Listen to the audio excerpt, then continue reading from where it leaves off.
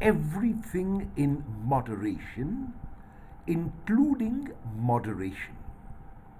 The Latin phrase tantum quantum, translated so much as, in as much as, in so far as, defines moderation in English. Moderation is the avoidance of extremes or excess. Moderation, if applied to every aspect of life, will lead to both a healthy and extremely happy life. Even as we are moderate, we must also be moderate with moderation.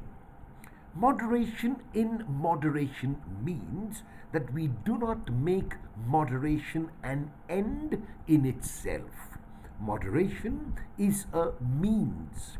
It is a means we use to not let ourselves be controlled by things.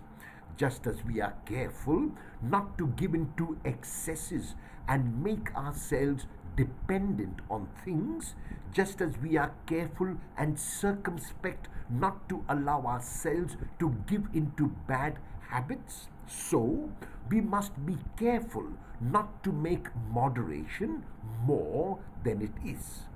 Moderation is a means we use to keep reminding ourselves that we are free.